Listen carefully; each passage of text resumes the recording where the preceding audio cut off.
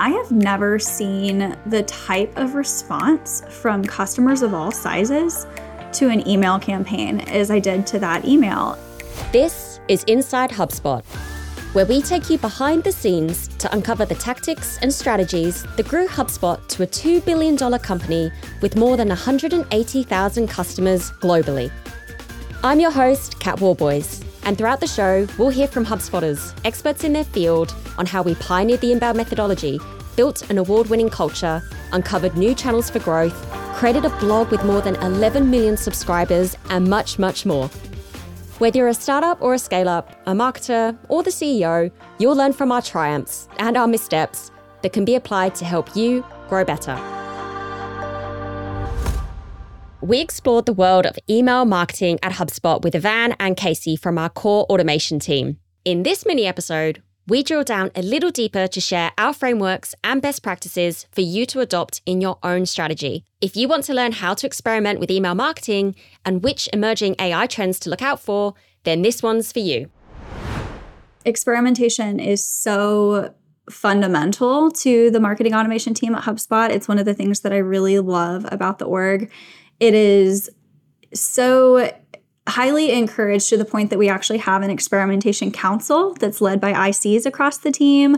They put on monthly readouts where various marketers will come on and share successes and failures. I love when I get to go on and hear, I tried this thing, it was terrible, and here's what I learned from it. It's really fun just to have a culture where that's really accepted and encouraged. We do learn a ton for it. So you learn a lot from other marketers doing that. Some of the insights that I've had from sitting in on those, our team running experiments have been around just the sizing of experiments. I think a lot of times, especially marketers kind of just ramping up into their careers, feel like it's an experiment if it's just this massive swing in metrics, if it creates this just overwhelming demand or some sort of really big, pretty result.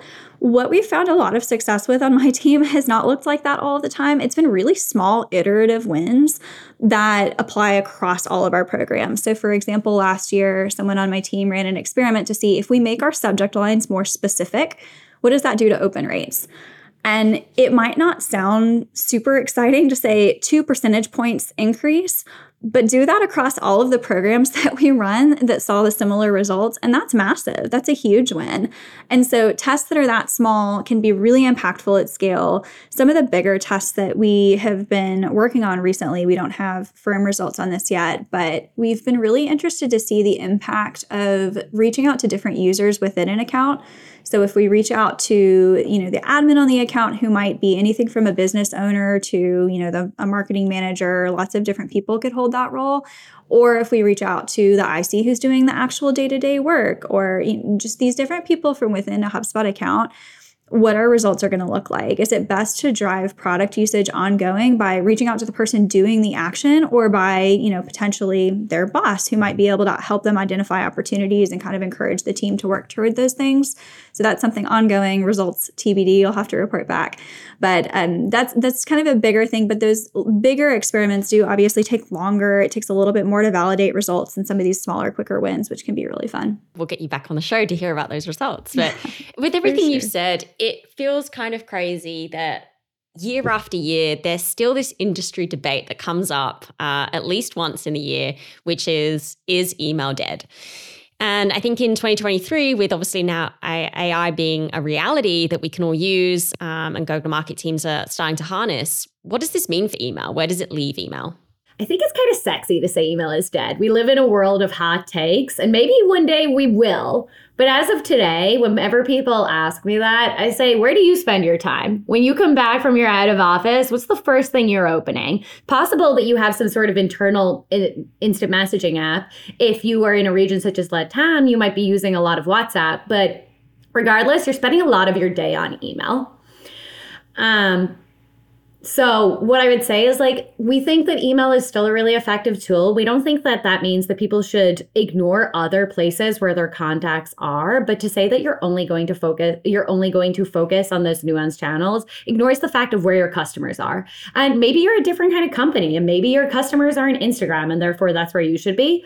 But at the end of the day, your inbox is always going to be one of the most reliable places that you can contact people. Would you be able to share a few examples of that? Yeah, like so specifically in the customer space, a couple of the places where email has really shined for us in the last, let's say 6 months is in the demand space, we've like automated the typical sales rep flow of how they reach out to contacts. But customers, a significant source of like customer information is our customer success team. And they don't just know how to run a typical sales process.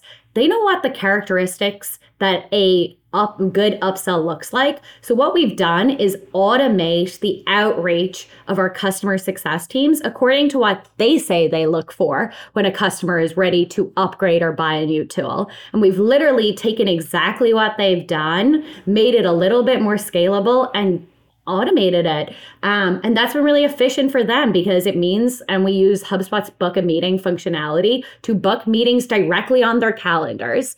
And it's a really successful motion. And that, something we always say is that like people are squishy. I can get on a call with you and I can change tack based on what you want to talk about. Email's hard. So we use the email as a place for when we're pretty sure what customers need. We're pretty sure what they want and we send it. And then for when it gets into that conversation of like an actual like discussion of what tools they need or we don't, we leave that for the humans to do, at least for the moment, until the AI comes through. But you're always going to need that human ingenuity.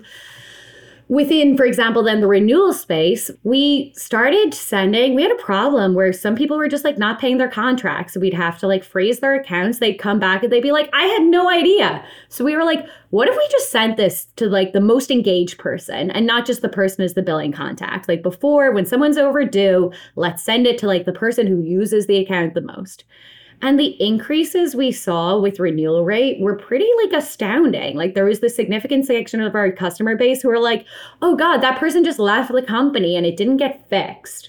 And that was once again, something that came from humans. So like really leaning into your human teams, finding the things they do that are automatable and taking them lots of time, and then you go do them for them.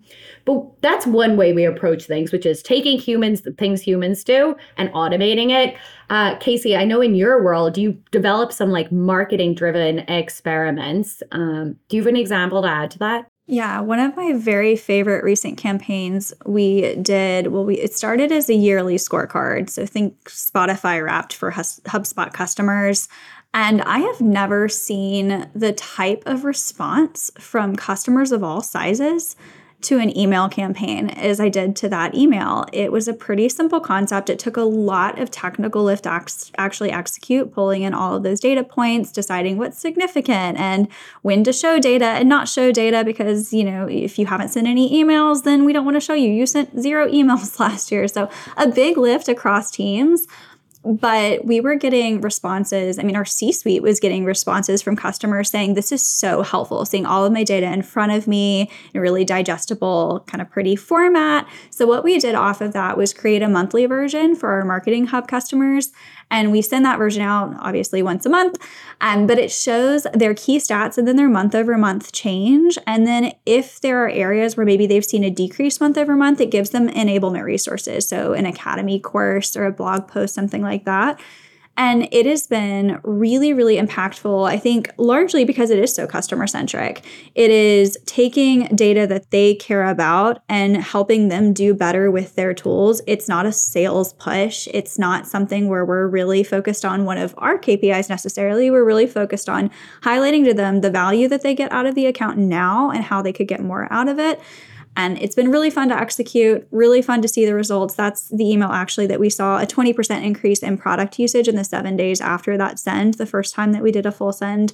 And you don't see that with much else. It's data that they could really go pull in their HubSpot account, but laid out in a way that's really consumable, laid out in a way that kind of has an opinion to it. It shows them what they should be looking at and what they should care about and what they should be doing about it if they're not seeing the results that we think that they should be in their account.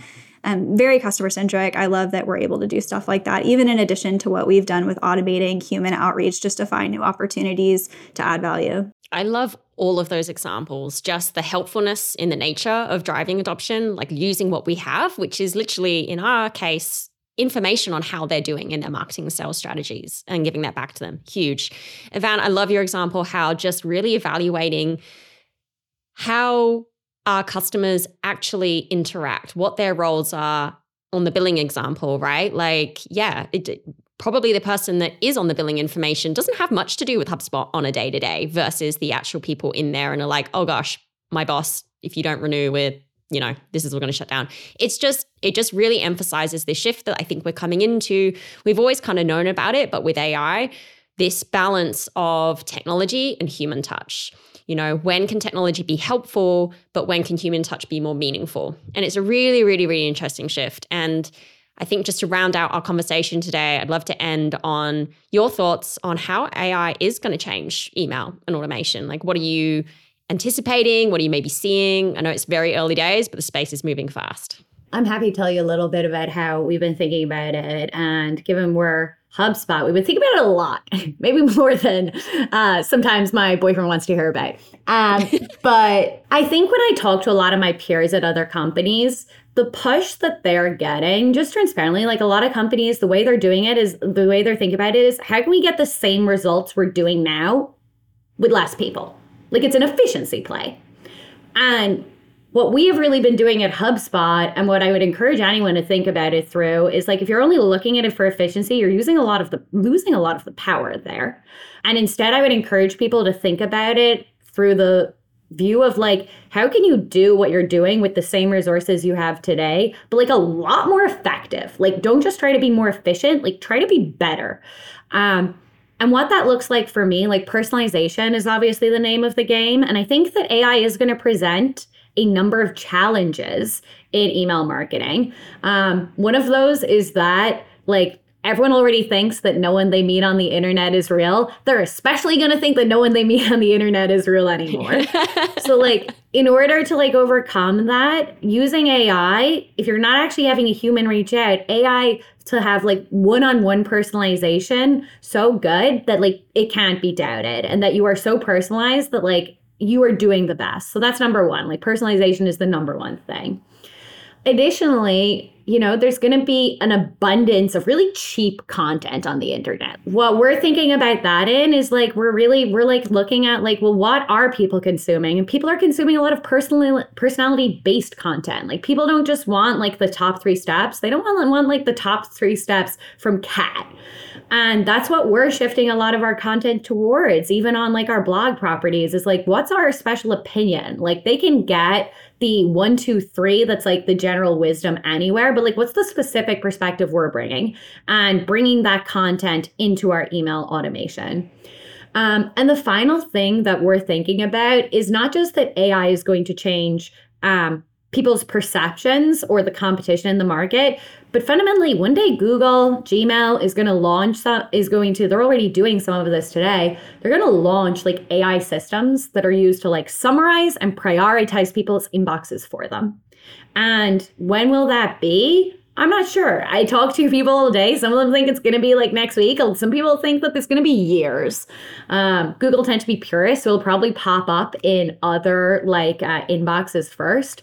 But like, something we're thinking about is like, what are we going to do when that happens? Like, how can we take the amazing things like that we know from like SEO and be prepared for that world, which is, today that predominantly looks like, if you're an email marketer, you're like trying to make sure you don't end up in people's spam. Well, it's going to go one level beyond that. You're going to need to not just make sure you're not in the spam. You're going to need to make sure that like AI cares the most about your content, and being prepared to do that level of optimization. So those are like the 3 buckets that I've spent a lot of time thinking about recently. Yeah, I completely echo you on the type of content that we're going to have to put out, that going from the broad, applicable, maybe, don't know if safe is the right word in your information, to that more opinionated perspective is going to really change how we think about content. I think we always need the former on that side, but this is going to be new for a lot of companies. Yeah. I love the team's approach to experimentation at HubSpot, and I hope that you can take some of Casey and Evan's insights into your own email marketing strategy. It's certainly an exciting space, and I can't wait to see what happens next. If you want to hear the full episode with Evan and Casey, check out episode number 1. Thanks for tuning in to Inside HubSpot. If you enjoyed the show, please subscribe and check out all resources in our show notes, or head to hubspot.com/Inside HubSpot. We'll catch you on the next episode.